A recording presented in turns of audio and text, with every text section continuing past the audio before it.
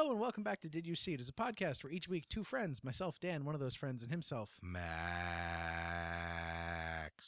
get together and ask and answer each other the question that friends have been asking and answering since the dawn of stuff to talk about. Hey, did you see? Done live and in person with the two of us sitting across the table from each other for only the second time, I think, in the history of the show. Yeah, second or third maybe. Feels really weird. It is weird. It's very weird. I don't know if I like it. It's oddly reminiscent.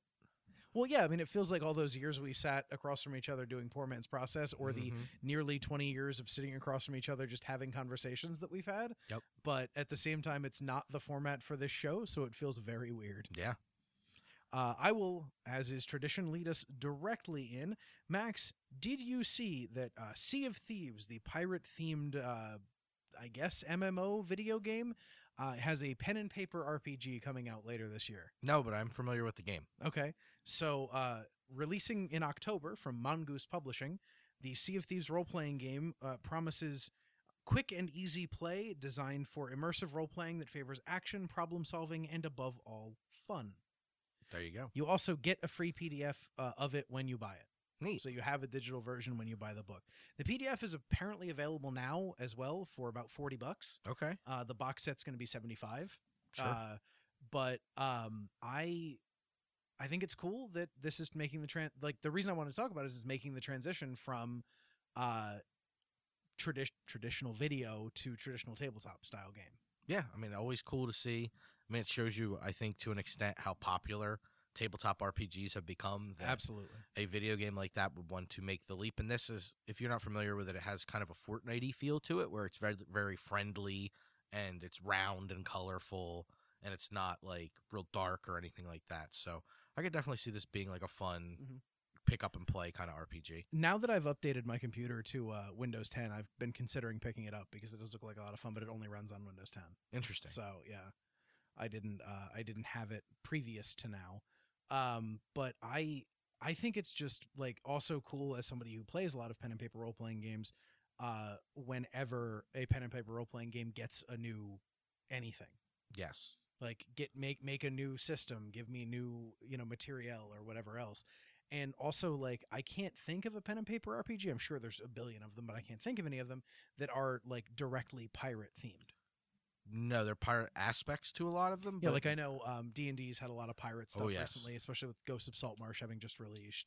Released? Ghost of Saltmarsh released. Ah, I see. And also with Pathfinder, I know, did a bunch of pirate-themed releases, but Pathfinder's done everything. Pathfinder has done just about everything at this point. Now Pathfinder's got its new book coming out here, Pathfinder 2, which should be outish, nowish, since we're both doing Sean Connery's apparently.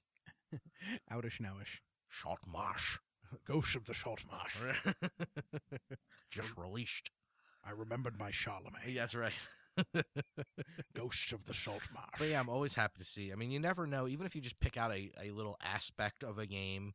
I mean, there are things we've used in games from other games, right? Oh, sure. I mean, towards the end, because we had Pathfinder so heavily steeped in our 3.5 games, we lovingly called it 3.75. Yep, because Pathfinder wasn't quite third and a half, but third and a half wasn't all what we were using.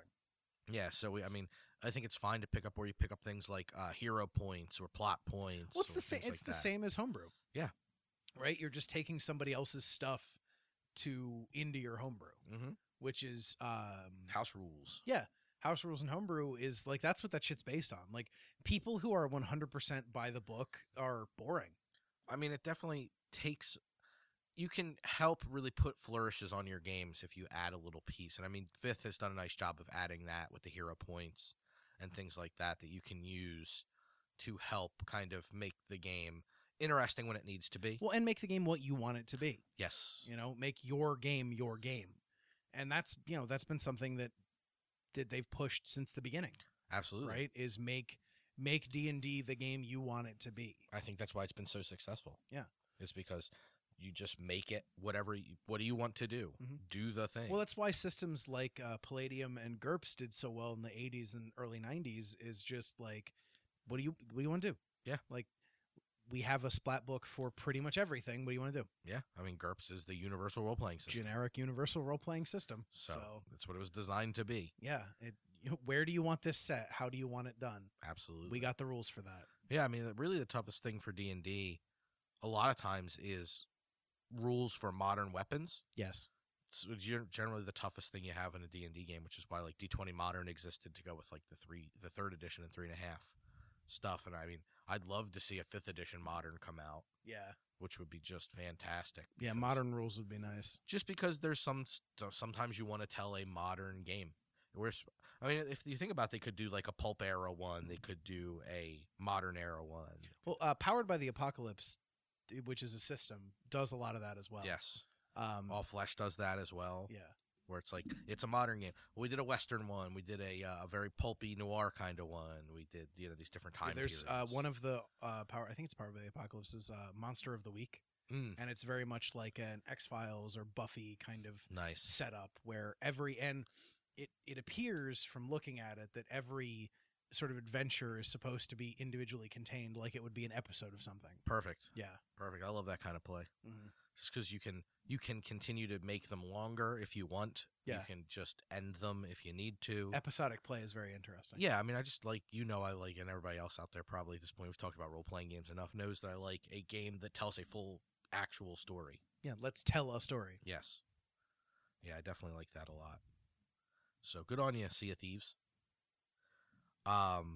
Moving on, this has no way to be segued other than there's a podcast about stuff. Dan, did you see that Gary Dauberman is no longer involved with Paramount's Are You Afraid of the Dark movie? Oh. Right, and a particular owl because it was slated to come out in October. Yeah. So they're down a writer.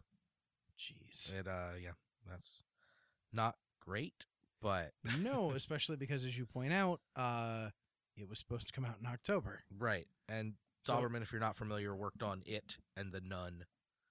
But he's no longer attached, and there's nothing going on outside of, I guess, they're still trying to kick it around. I mean, it's gonna get pushed.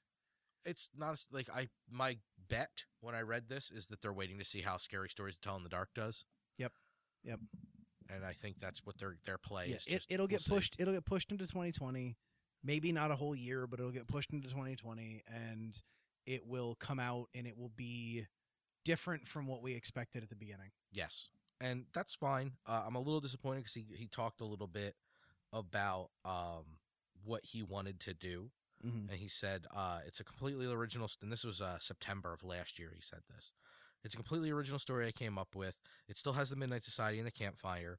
And he said that the show is really important to him. I didn't want to age it down too much because for its time it had some disturbing episodes and some really super disturbing stuff.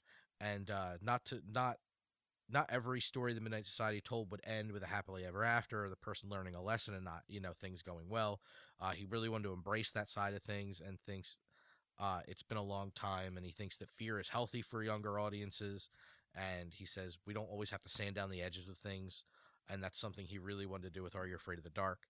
He thinks that it would have been scary and kids would be scared watching it, and they'd also be able to laugh at times. He thinks that the story overall had a great message, and that's what the heart is to good younger audience horror. He says he thinks it's great and that he would be able to, with that story, open it up to an even wider audience. So, just going to have to, unfortunately, I guess, for Are You Afraid of the Dark, sit and wait on that one, granted. I mean, I'm always happy to have horror. Odd that it seemed like he was going to tell one story instead of what I think would be an obvious anthology. Yeah. And I mean, like, you could do something heavier with the wraparound. Like, it could be a 2 or 3 story anthology with a long wraparound because the Midnight Society aspect of it is so important. Yeah. I mean, that was the show, right? Like, especially the in show later was about seasons. the kids as much as it was about the stories they were telling. Yeah, I mean, especially once it got into the late seasons, they did the whole. There was a whole like 3 or 4 episode story that had to do with the 2 main characters. They brought back the kid, Gary with the glasses, and his younger brother who kind of took over at the end, towards the end of the 2nd season. Huh. And they had like this family thing, and it all tied with the Midnight Society, and they brought back cast members from the original. And it was this big, long-winded kind of way to end it. So it was almost like a movie in its own right. But that kind of aspect would be interesting. TV that gets to end with movies is always a good thing. Yeah. Looking at you, Degrassi School's Out. There you go. You fucked Tessa Campanelli. It's one of my favorite lines in all of cinema. Or I think it was your fucking Tessa Campanelli. Clearly, it's been too long since I've seen Degrassi School's Out. But now you have something to watch. Hell yeah, it was great. But anyway, that is deeply upsetting because I Yeah. had a lot of hope for that movie. I honestly think I had more hope for that movie than I did Scary Stories to Tell in the Dark, especially after I saw the trailer for Scary Stories to Tell in the Dark. I have some hope still for Scary Stories to Tell in the Dark. Still Andre Overdahl. Still old me. I th- Old you. I think there's still some hope there. It's going to be different, but I do think some of the things, like that big round woman, is frightening looking. Oh, yeah. The spiders coming out of the girl's face. They're obviously leaning really hard on that in the marketing. Mm-hmm. So we'll see how it goes. I'm interested to see kind of what it looks like. It's just, but once you take Scary Stories and put it in color, you start to lose things Yes. because it works so well in black and white. And we already know Are You Afraid of the Dark worked on a screen because that's what it was made for. So, I think there's a lot less transitional kind of roughness that goes on from one to the other. But I hope Scary Stories is good. I mean, I hope it's good. I hope it works, and I hope that buoys the production team behind Are You Afraid of the Dark? Yeah. Yeah, I think that would work. Same Scary Stories being what seems to be quite scary, and Are You Afraid of the Dark trying to go towards that, and then for the lighter fare, you get something like the two Goosebumps movies. Mhm. So I think it can work all different like sides of the Youth horror. Yeah. youth horror movement. Yeah, YH. YH, yeah, sure. We got YA and YH. Yeah, exactly.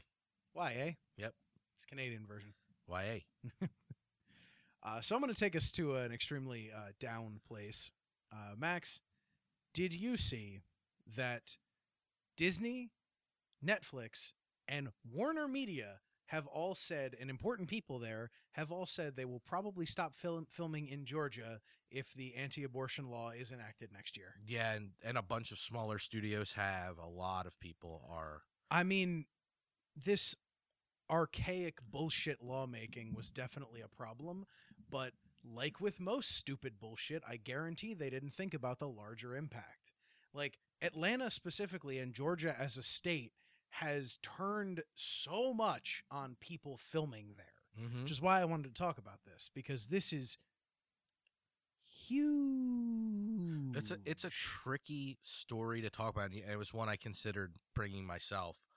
It's a tough story to talk about because you have to kind of separate. It's hard to separate the political part of it and your views, especially on something like abortion, because everybody kind of has a very, even as not a woman, I'd say that I have a fairly you have strong a particularly strong opinion. Yeah, about how things should It's hard go. to not have an opinion Right. about something that is this important. Right. And honestly, I think people who don't have opinions about it just aren't paying attention, Well, that definitely is a part of it, yeah. which is a big problem. Mhm. But like, It's tough. It's a tough one. to go along with it though, and like the fact that so many people are like, I mean, this is what we always say, right? You vote with your dollars. Mm-hmm. Right? Oh, yeah. and this is Hollywood voting with their dollars. This is Hollywood saying no. Yeah. But the part of it, and the thing that made me actually go, yes, I'm talking about this, was an article I saw on IO9 that referenced Bob Iger speaking about why Disney wouldn't go film there. And I don't know if it was pull quotes being used to service a point or what, but the article really makes it sound like Bob Iger's just like, women won't work with us, so we can't film there. Yeah. And it's just like, look, you old white idiot. That's not why you should Yeah. That's not why you should have a problem with it. The fact that like Jessica Chastain and Sophie Turner have already said we won't fucking go there anymore shouldn't be the reason why Disney decides to have a moral stance. It's, I mean, I get it. That's how fucking cinema works, it's but so much. It's really hard for me to talk about because it's like, I want to talk about the idea of it. Mm-hmm. And not get into, I don't want to piss off any of our listeners or anything, because I mean, it's such a complex topic to talk about that, you know what I mean? Like you said, the worst thing you can do is just not really have an opinion about it. And it's hard to have a conversation about such sensitive topic, even when people agree, or even if you have whatever opinion that you have, it's hard to have the conversation. And again, it's why you didn't want to talk about it, and the only reason I decided to talk about it was I feel like Disney, like Netflix, when Netflix was one of the first large things that came out and said we're done, and that was basically it. Mm-hmm. And then a lot of petitions started, and a lot of celebrities have been signing these petitions to not go to these places or to whatever else. And then like Disney, the largest one of the largest multimedia companies in the world ever, says, and Bob Iger, the most important person in the Disney company, says, again, I'm hoping this is quotes pulled out of context. The only reason, basically, now we have a reason not to go because our actresses won't work with us. And it's just like, don't open your fucking mouth, Bob.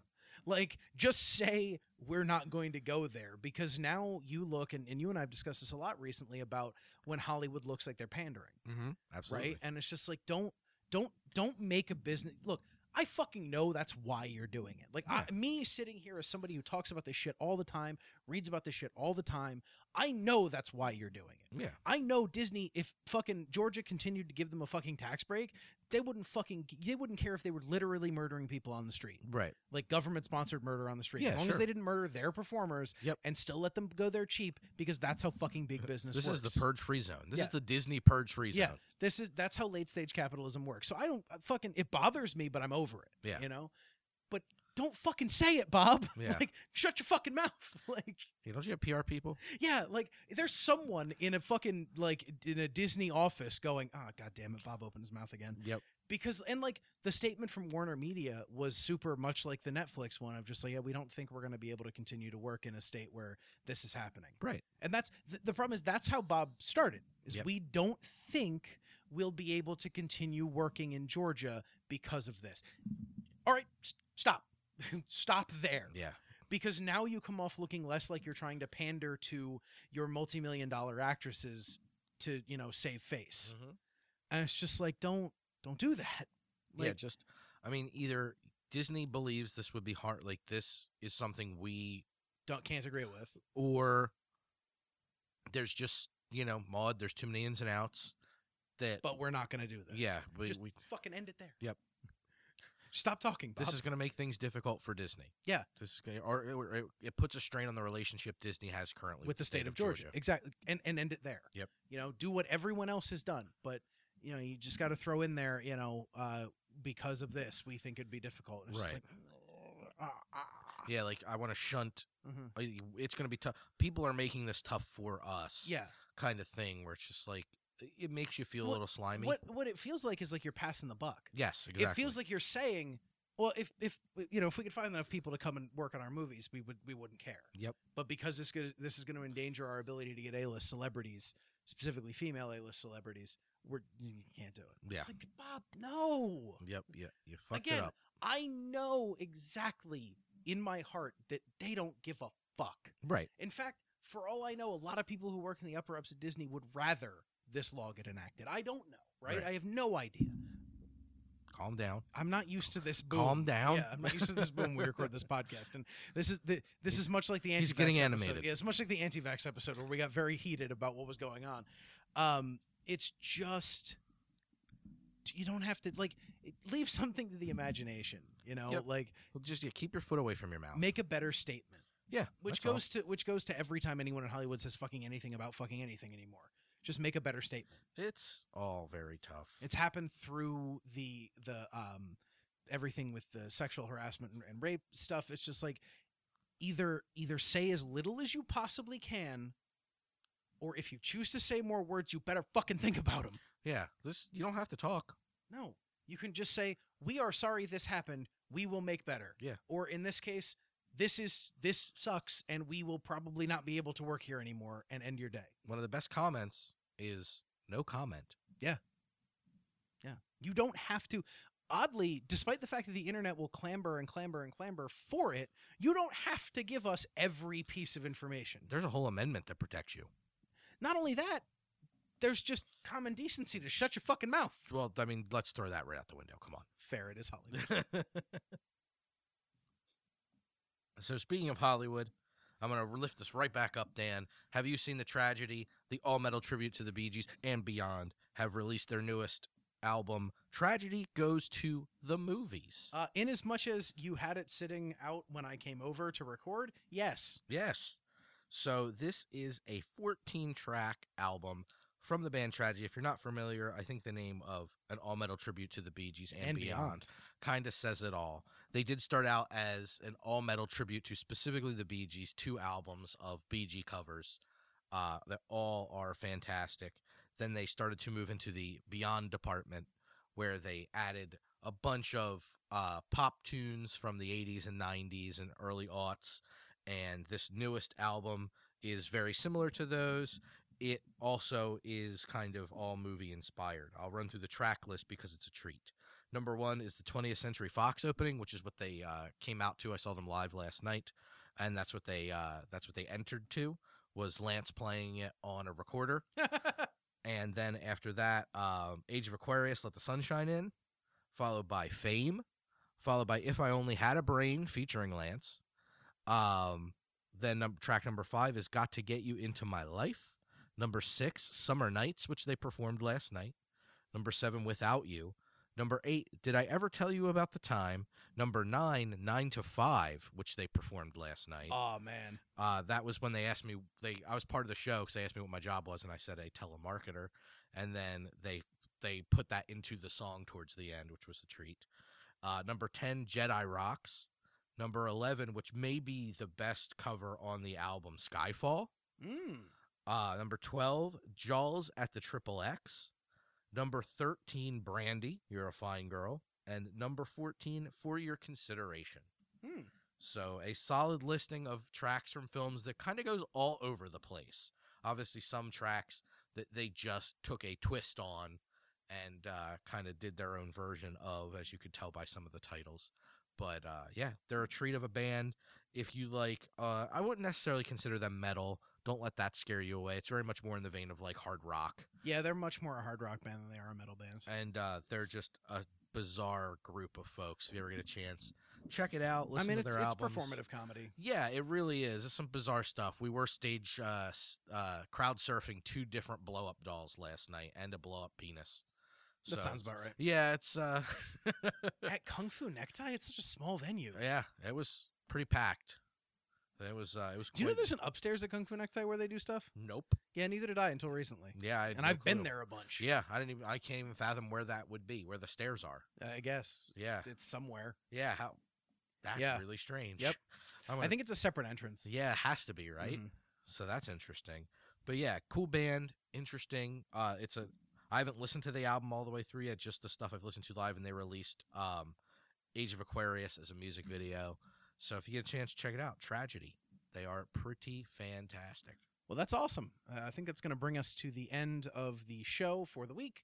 Make sure you check us out if you like what you're hearing. It's www.superliminalfilms.com. We can also be found on Facebook, YouTube, Twitter, Twitch, and Instagram. Going to do the thing I've been doing for a while now, and I'm going to support the local Philadelphia podcasting community by telling everybody that at the last 2 weeks of July, you should get out, check phillypodfest.com for the schedule to the Pod Festival. Unfortunately, it does not appear that we will be there live, but we will be there in person supporting other local podcasters.